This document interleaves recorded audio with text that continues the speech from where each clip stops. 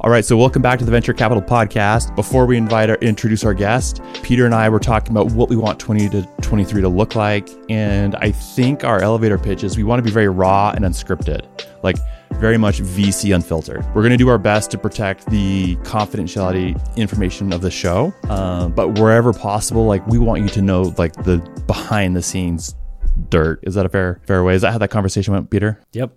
You said it more succinctly, much more succinctly. And we're going to start bringing guests on for the podcast this year. So Scott Paul is the first guest, and we'll talk about his background. Maybe I'll talk about it real fast. So Scott Paul has sold 3 companies. I mean, yeah, there's ones that I was like operating. The one that you were operating, 2 or 3. What's the official number, 2 or 3?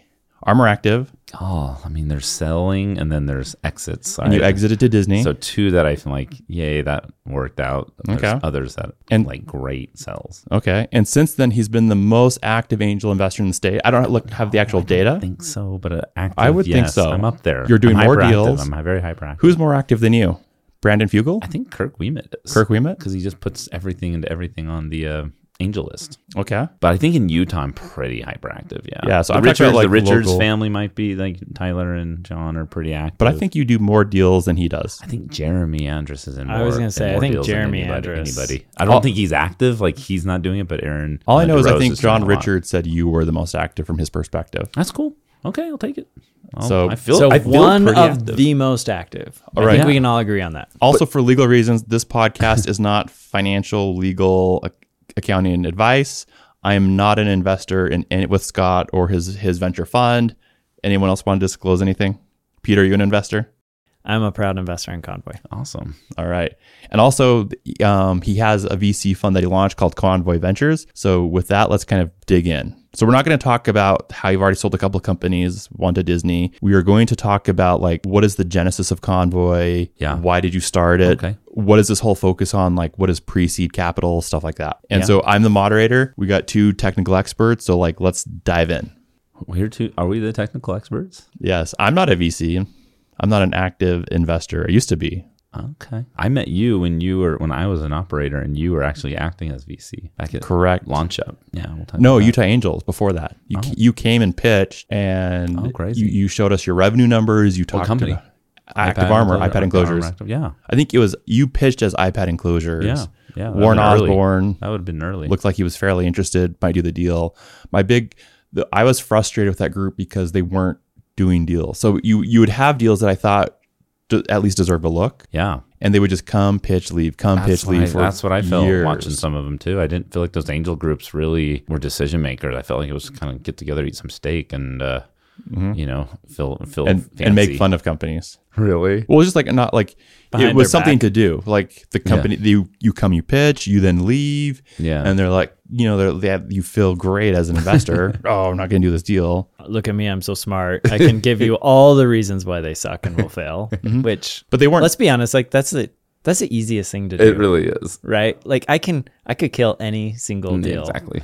out there, period. But it gets a lot harder when you're open to everything. I like every deal, which is hard because you got to scrutinize. Not every deal is a deal. It's a tough balance. But I like to leave the entrepreneurs encouraged by something. If they have something to be encouraged by, I'm definitely trying to encourage them to get that. And so almost every idea you hear or every deal has something you can benefit them by telling them versus just like, oh, we're going to pass and no data. Like that's so frustrating when these groups just listen to you and then give you zero good stuff to go work with.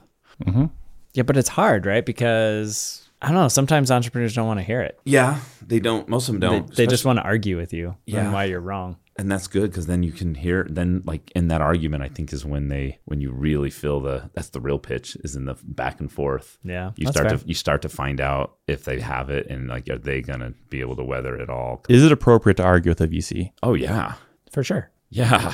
Okay. And you're the customer. In my opinion, the entrepreneur is the customer. And so they should be able to open a complaint ticket, and go back and forth until their issues are settled. Mm-hmm. If you want to be a really good VC, you should be able to see value in taking care of your customers. And that could be even prospective customers or the entrepreneurs that are there before you've given them any money. And so they're still in a pipeline. They're still very important to your overall flow of doing business. Yeah, but I haven't historically argued with investors, and I've got a side deal that I'm working on. Yeah. And I got in this argument. I felt like the investor appreciated me much more after the argument. Anyway, side note. That's a good point, right? Yeah. Seconds that idea. Convoy Ventures, how did it begin? Because this is is this an extension of your angel investing? Well, it was a marriage of a good friend who had been doing Convoy, like as a company. It was called Convoy Events?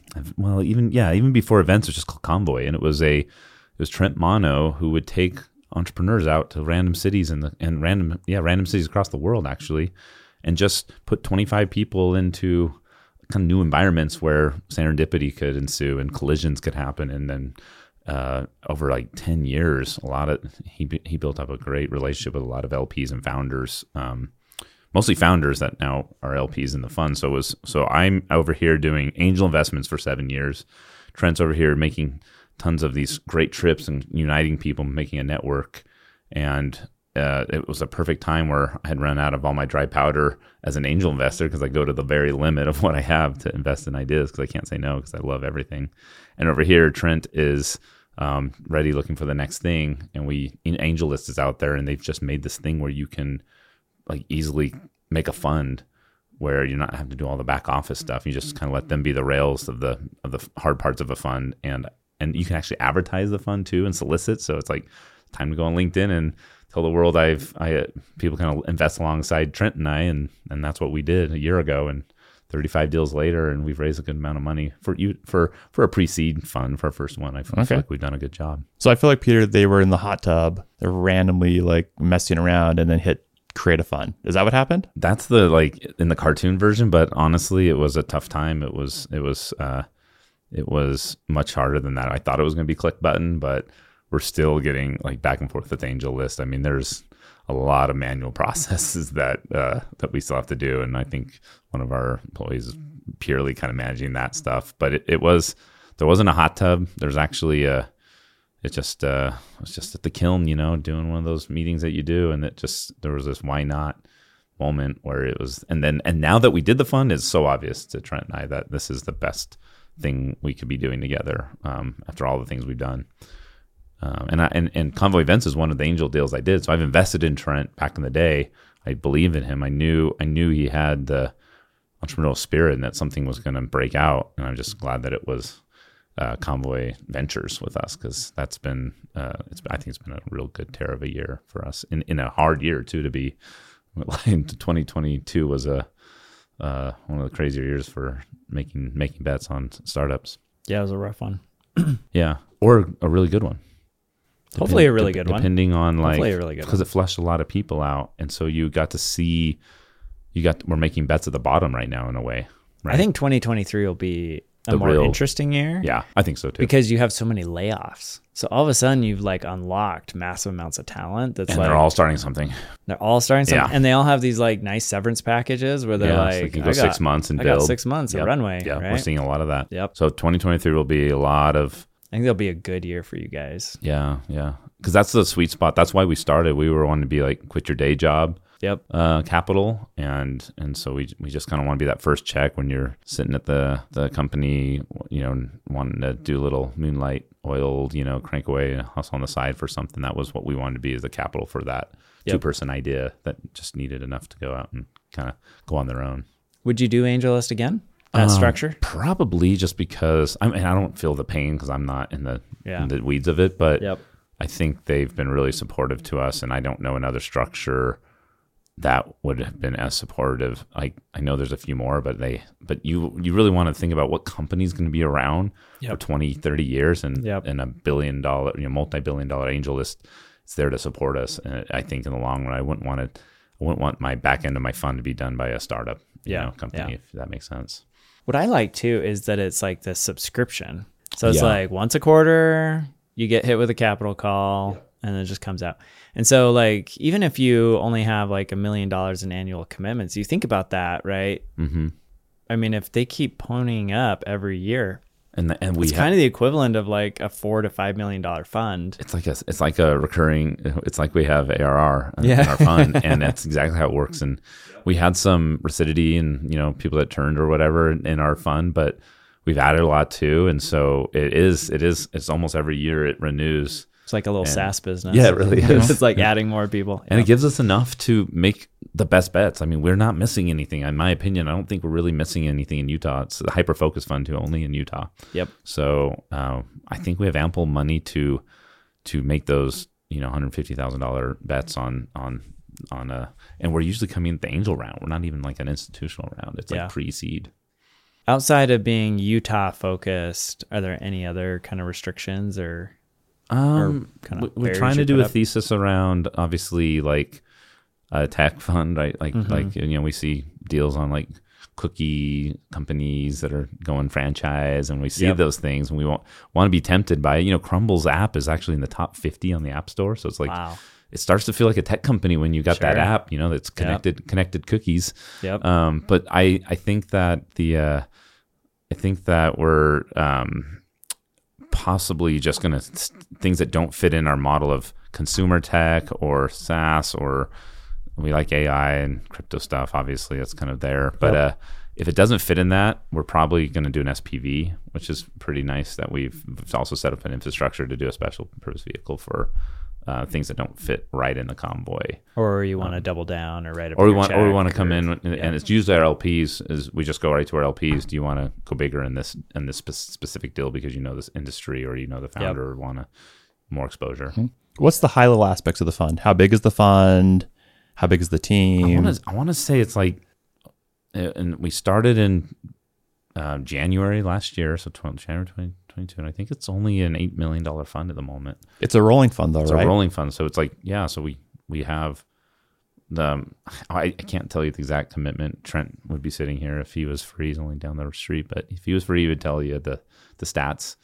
Or tell me what not to say. We'll bring him on later. I don't know what high level. I don't know what to say or not to say, but it's a very small fund. So it's an $8 million rolling fund. You've done 35 deals. Your average check is $50K, $150K. I think we're like rolling right around I bet it's like 80 when you put it all together, because we've gone up to like 150 and we've done as low as 50. So I'll bet you it's averaging around 80, 90. Okay. What's your role in the fund? Entertainment.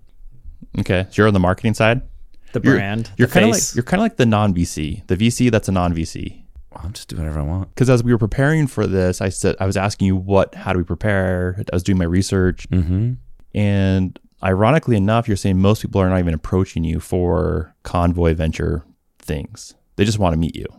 Oh, yeah, maybe. Well, no, I think a lot of people want to raise money, and so I do get a lot approached by that, but they don't realize that I'm not making the calls. Okay. I have to set it up that way, because the second people think you're where the buck stops, they're going to suck up all your time, and I don't want that. I always have a team, and that's what Trent's really good at. So I kind of want to be the top of the funnel, whatever that is. Like, hey, we're over here doing money stuff for startups. Come have fun at one of our events. Come to our LP summit. But like when it gets down to the diligencing and like actually talking, doing the dating phase or whatever, I don't want to do that a ton, right? Because that's like, especially in startup land, like I know within probably 5 minutes of hearing a deal, I know if it's something I'd want to get in or not. And we have that deal overview meeting. So we'll gather everything, we'll throw them up there, and it's pretty quick to know what I've been doing it long enough in my mind that I feel like my gut's pretty tuned in, and I can look at a bunch of deals on Friday and just kind of go yay, nay, yay, nay, yay, nay. So that's about a heavy involvement. I want to give what I love is Convoy has worked with a ton of students and people that want to be in venture, and giving them opportunity to help in the process and stuff. And so and the talent we're getting for that, I'm so surprised. They're way, way, way better at getting all the data first and asking the right questions, and so that when we come together for like once a week or once a month, it's just like perfectly presented on what's going down. And do we filter out, like, do they get quickly filtered out because they don't match our thesis, or it's just really fast. And so I'm loving the process right now, my involvement in it, and it's not too heavy. It doesn't suck up too much of my day. So what's the thesis? I think we want people that are like it's a lot of it's kind of what I think Y Combinator look for, just these hacker brains, people who are cheating the systems in some way, people that are using these unfair advantages that are happening right now in like technology, things that can be done only right now. You know, it's like, why is this now? Like, was there something that's happened in the ecosystem that can make this now is the time for that? And then we really like consumer because there's so many SaaS bettors here in town and doing those, you know, B2B software, that there's a vacuum there for like these people trying really big consumer ideas, you know, consumer tech. And so we want Such as what? What? Give me examples. Well, it's like, and what I think consumer tech is like things that we know globally, like a Snapchat, right? Or an Uber, or like. Right, but who in Utah is a consumer tech startup that you're tracking? We don't have one. Oh, you want one? We need to make one. Someone needs to come out with that in the next, you know, I think in the next 5 years, we'll know who that is. But right now, there's not one that you said it could be company X. I wouldn't want to take a bet on, like, are the people that have like the embryonic stage of a decacorn? Yeah. What came to your mind? The first one?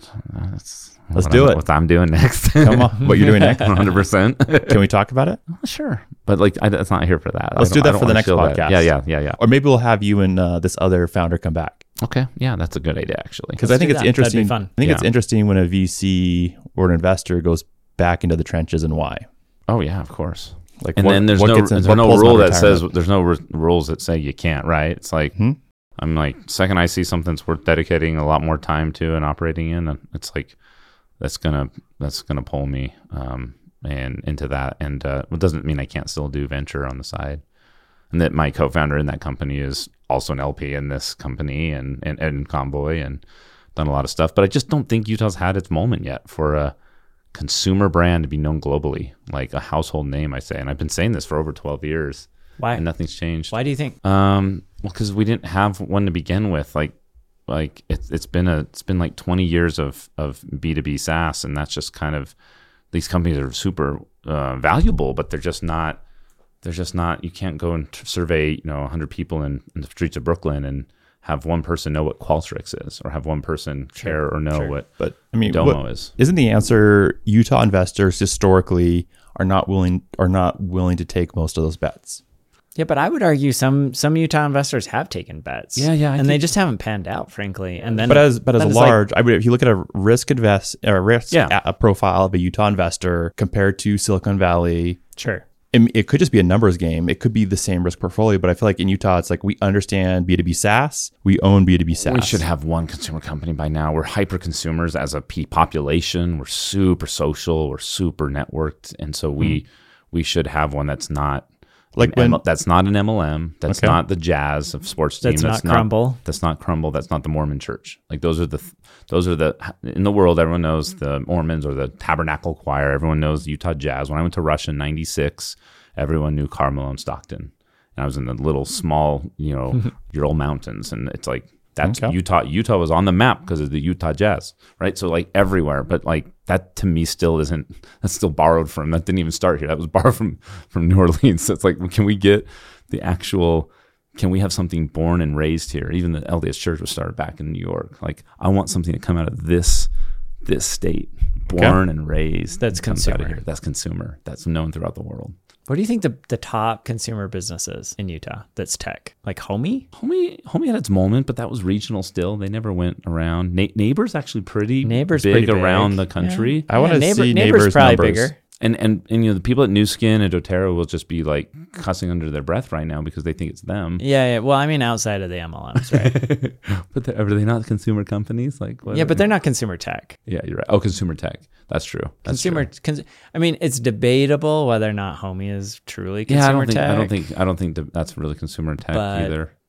You would think because living here that Homey was so big because they had all the nice stuff everywhere. But they are big in Utah, but they're not. But once again, you could go in almost any other state and not a soul would know what that is. Even the states where they're in. You could say Ancestry probably with some of their DNA testing kits is one of the bigger ones.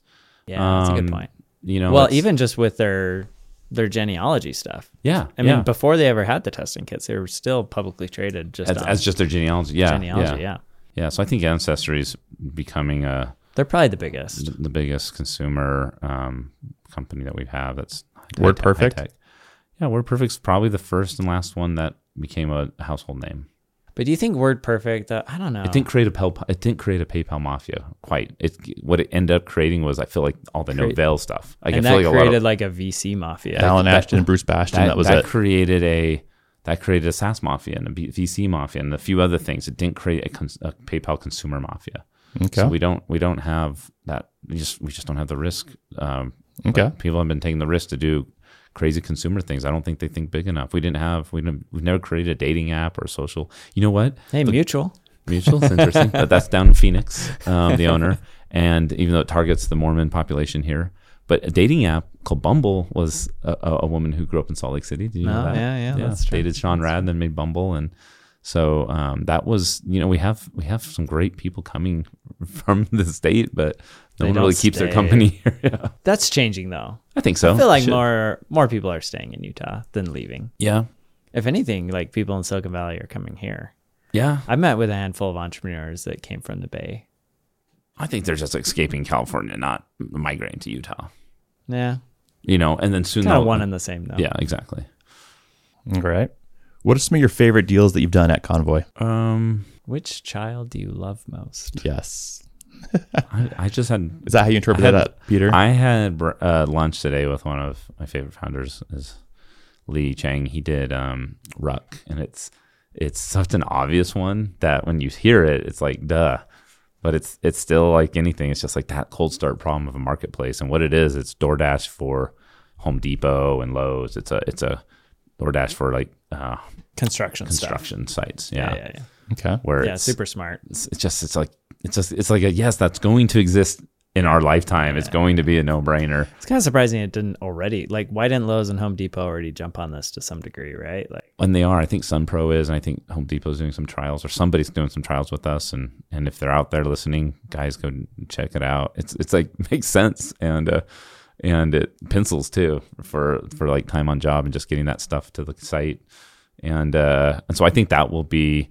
It's just one of my favorites because I just love the ideas he's explained. I love the founder. He's just nimble, and always has been.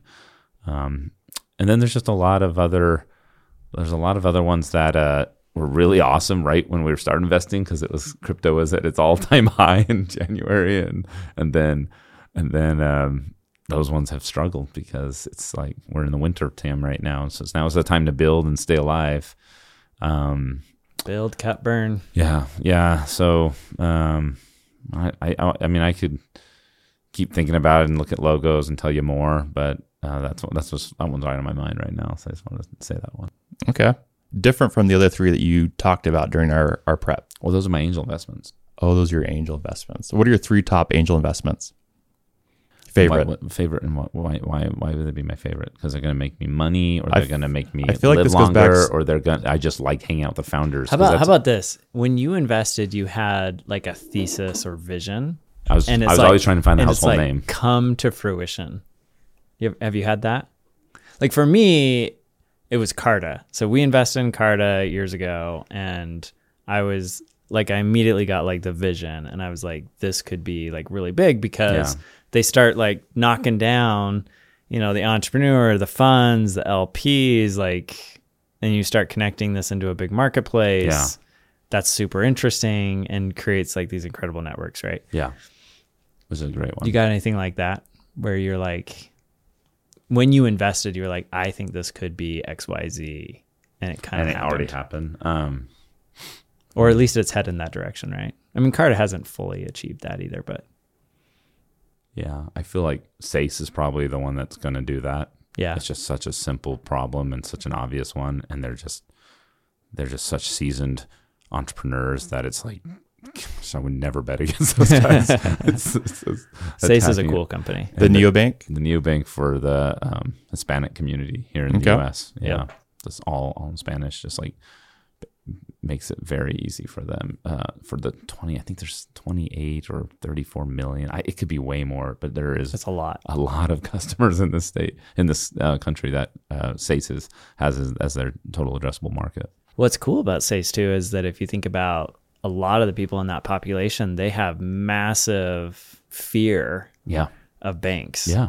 Right? Yep. They don't like going into your traditional bank. And so much more than I think a lot of the other kind of niche focused affinity banks that are out there. Exactly. So they're seeing that success in their just, year of launch. They're seeing that just hockey stick reports that I get. So that's one's fun. And it's also, I think, becoming what it should. They've already done their Series A, not even a year after their seed. The other one that I think's fulfilling that thing is I haven't talked to the founders as much as I should. I was really involved in the very beginning before they kind of had product market fit, but that's Neighbor.com. Mm-hmm. I just think that Joseph's pretty visionary. He stayed visionary through COVID and really kind of kept his team rallied, and they got up to Series B already, and they've got a really good customer base nationally. And if you think of what they do, is they do storage. You can turn your extra space into storage. So it can be like an RV lot on the side, pad on the side of your house. It can be an empty basement, a garage. And so I think that one has, and then just the name allows them to do so much more than even storage. So Who knows where they'll go with that? And I know that the size of their vision, and whenever you can create a marketplace that makes money out of things that aren't currently producing income, you've really got a nice inbound supply side of the equation. And because for most families, an extra $120 is game changing for across America, and that's something that can be done on Neighbor, and so that's I think really fun to watch is the growth of that, and that's really our only true marketplace I think that we have in Utah. Like there's other things, but that one's truly a two-sided marketplace that is here and born in Utah through and through. So I watched that with a ton of interest. I feel like I'm more bullish on Neighbor from our conversation. Okay. I just feel like in my mind, Neighbor doesn't pencil out. But then my second part is, if they've raised a Series B, someone's looking at the numbers and there's something I don't understand about it. And their investors are the Airbnb investors, and they have Jordan or something that invested on the board, like some really great investors that saw stuff that I don't think we get an opportunity to see here in Utah. And Andreessen's their Series A investor, so they've attracted outside capital in ways that not many companies here in consumer companies in Utah have. I think their big unlock too is partnering with more commercial buildings and getting access to that supply and unlocking it. Right? I haven't looked at what they're up to now to see how the mix of their product is and their partnerships, but I know that my wife's company Dree, which is DoorDash of laundry, is unlocking the whole idea of the B2B contracts that can be done with food services or hotels or Airbnbs to do laundry for those. And so there's a lot of unlock in there if you can figure out how to make your marketplace service, these big existing B2B contracts, and not just only customers, like consumers. Because they're hard. That's the hardest one for laundry. It's much easier to do 1,000 towels that Divvy employees are discarding in that model, their model, than it is to take care of like baby clothes with diarrhea in them and put that into the home of another person and do laundry that way. Mm-hmm. So awesome. Let's go through your bullet points and on your website on who you back, and then we'll wrap this podcast up. Ooh. But so you're specifically looking for people who know how to build, not just business guys with an idea. So when you are getting involved, do you just want to see someone trying to hack something together conviction? Someone has to do that, right? But at what point would you say, hey, you don't have a pitch deck, you don't have a business card, you don't have a website, but you're building something, we're in? Or is that too early? No, that's a good time. But we like to see co-founders. Okay. So you do not like investing in solopreneurs? I don't know if we've done it yet. Maybe once or twice, but out of the 34 or 5 deals, we do about 2 deals a month. I don't think any of them don't have a assembled team of 2 to 3 people. Mm-hmm. It's just there's a lot of power in multiples of 2 brains, an integrator and a visionary. And so someone that can kind of keep a vision cast, and then another that's really good at implementing, a developer, a designer, a business person, and a strategist. And there's you want those yin and yangs. And that's Trent. That's why Trent and I work so good together. Actually, we're almost too similar, but he's the one that can like. You guys look like you have a lot of fun. We have a lot of fun, but he doesn't know how to get work done. We keep bumping into you in Vegas. Peter and I do. Trent's still in the working phase of his life. He's a little younger than me, and he's still like can sit down at a computer, and he doesn't have ADHD, so he can crank. Okay. If it can't be done on my cell phone while driving, okay, it's not happening. The next point is you want to see companies growing surprisingly fast every week or month with little resources. Like, what does that mean for you versus like Peter? Oh, I don't. Growing means like, are they getting to the problem faster? Like, I mean, are you looking for people who are doubling or tripling every month? I don't even know or look at that stuff. Like, I don't even look at that. Meaning, I don't. Well, it's know. on your website, so yeah. So, it's a fair question. So what I'm saying is, I can feel the growth. This is probably where I have an unfair advantage in this. I have this spidey sense where I can feel if something's growing or not. Okay. Like, am I seeing it in the market? So when you're investing in consumer, am I hearing about it randomly on the street? I remember I passed on Chatbooks as an investor, and then I started hearing about it from everyone in Texas and other places. I'm like, damn, it's like the worst is when you pass and then the consumers in another state are talking about this product. And that's happened several times where I see the Pura. sticker on the back of the cars. Yeah, I miss Pura, and I'm just like, that was like, I met with the founder of Pura early on. You might have brought me in, him into. I remember. I didn't bring you in. John Richards introduced me to Pura. Gosh, I missed that one. It's just like, and Homey I passed on. I have a friend that passed on Facebook, and he like kicks himself because he was in Italy. Oh, really? And there was this girl in the hotel in Italy, in like not just Italy. I think they were in like Venice, and she was on the computer on Facebook. And he was like, I should have known at that moment. Like, here you are, other side of the world, in Venice, and you're spending your time on Facebook. That was the key, right? That's like in the movie how Sean Parker. It's like that was when it was. You remember when he got really excited when the Stanford student was using it, and he's like, crap. He saw the product in the wild and he knew. Yep. And that's when he races back to join up with Zuck. And so that was me for Neighbor. We didn't invest. I'm down in Mexico in this little town with some friends, and they're trying to figure out what to do with their stuff. I'm like, we should try Neighbor. And I hear that like not knowing that they didn't know that I was looking at the deal. I call up Joseph right then. I'm like, we won in, and we got in on the deal like at a time. It took that validation, and that's when I talk about it, is like I'm listening for those signals. Sometimes they're as obvious as someone saying it, and I'm like, I better get in. Other signals will be like, just the industry is just seeing like a GPT-3 type craze, and so you can know like there's some companies that have been playing around there, and then AI just hasn't been a fair chance. And 2023 is going to be a crazy AI year. And so it's like, did you make the relationships with those AI companies? And is the time now, or did you get in even a little bit earlier because you knew that 2023 was going to happen? I've been chatting with GPT-3 for a while with Kirk Wiemet for almost 2 years. Oh, yeah. I think you were the first person I saw online who did a post, and it made me nervous. Like, what's happening here? Yeah. And so it wasn't consumer, though. It was his own chat. And it was so expensive. Every time I chatted with it, Kirk's like, that's another $40. And it was just me tinkering around. So it was your sessions with it back in the day were not cheap. And so it wasn't a consumer product at all. And now they just unleashed it, and it's, I think it costs them a lot of money to still run, but it's like they know that this is probably one of the biggest growth opportunities in the world to get a bunch of consumers in your and I think they're getting everybody hooked. Everybody, right? Yeah, like to a dangerous degree. Like they are the brand now, right? Yeah, GPT. So, yeah, I have a gut. I don't really look at growth numbers. I mean that's important to like see that they're doubling and stuff, but I really want to know, like, did it hit the streets well? Do I have a consumer that I know talking about it, having good experience and swearing by it? Dree is one I've had about 5 or 6 people say they can't live without it. And that's like, I think Peter Thiel talks about like how you just want that 100 first customers that are going to go to bat for you that could not survive without it. And so there's certain companies that I see that get that inertia. And when you have that, it's like, it's up to you to screw it up. Once you have that inertia, that you have happy customers that are just going to be lifers. If you can't figure out how to organize your company and get the right people on the bus, that's the worst thing, is when you see great product catch wind, and then the team just cannot figure it out how to deal with the growth because they haven't been there before.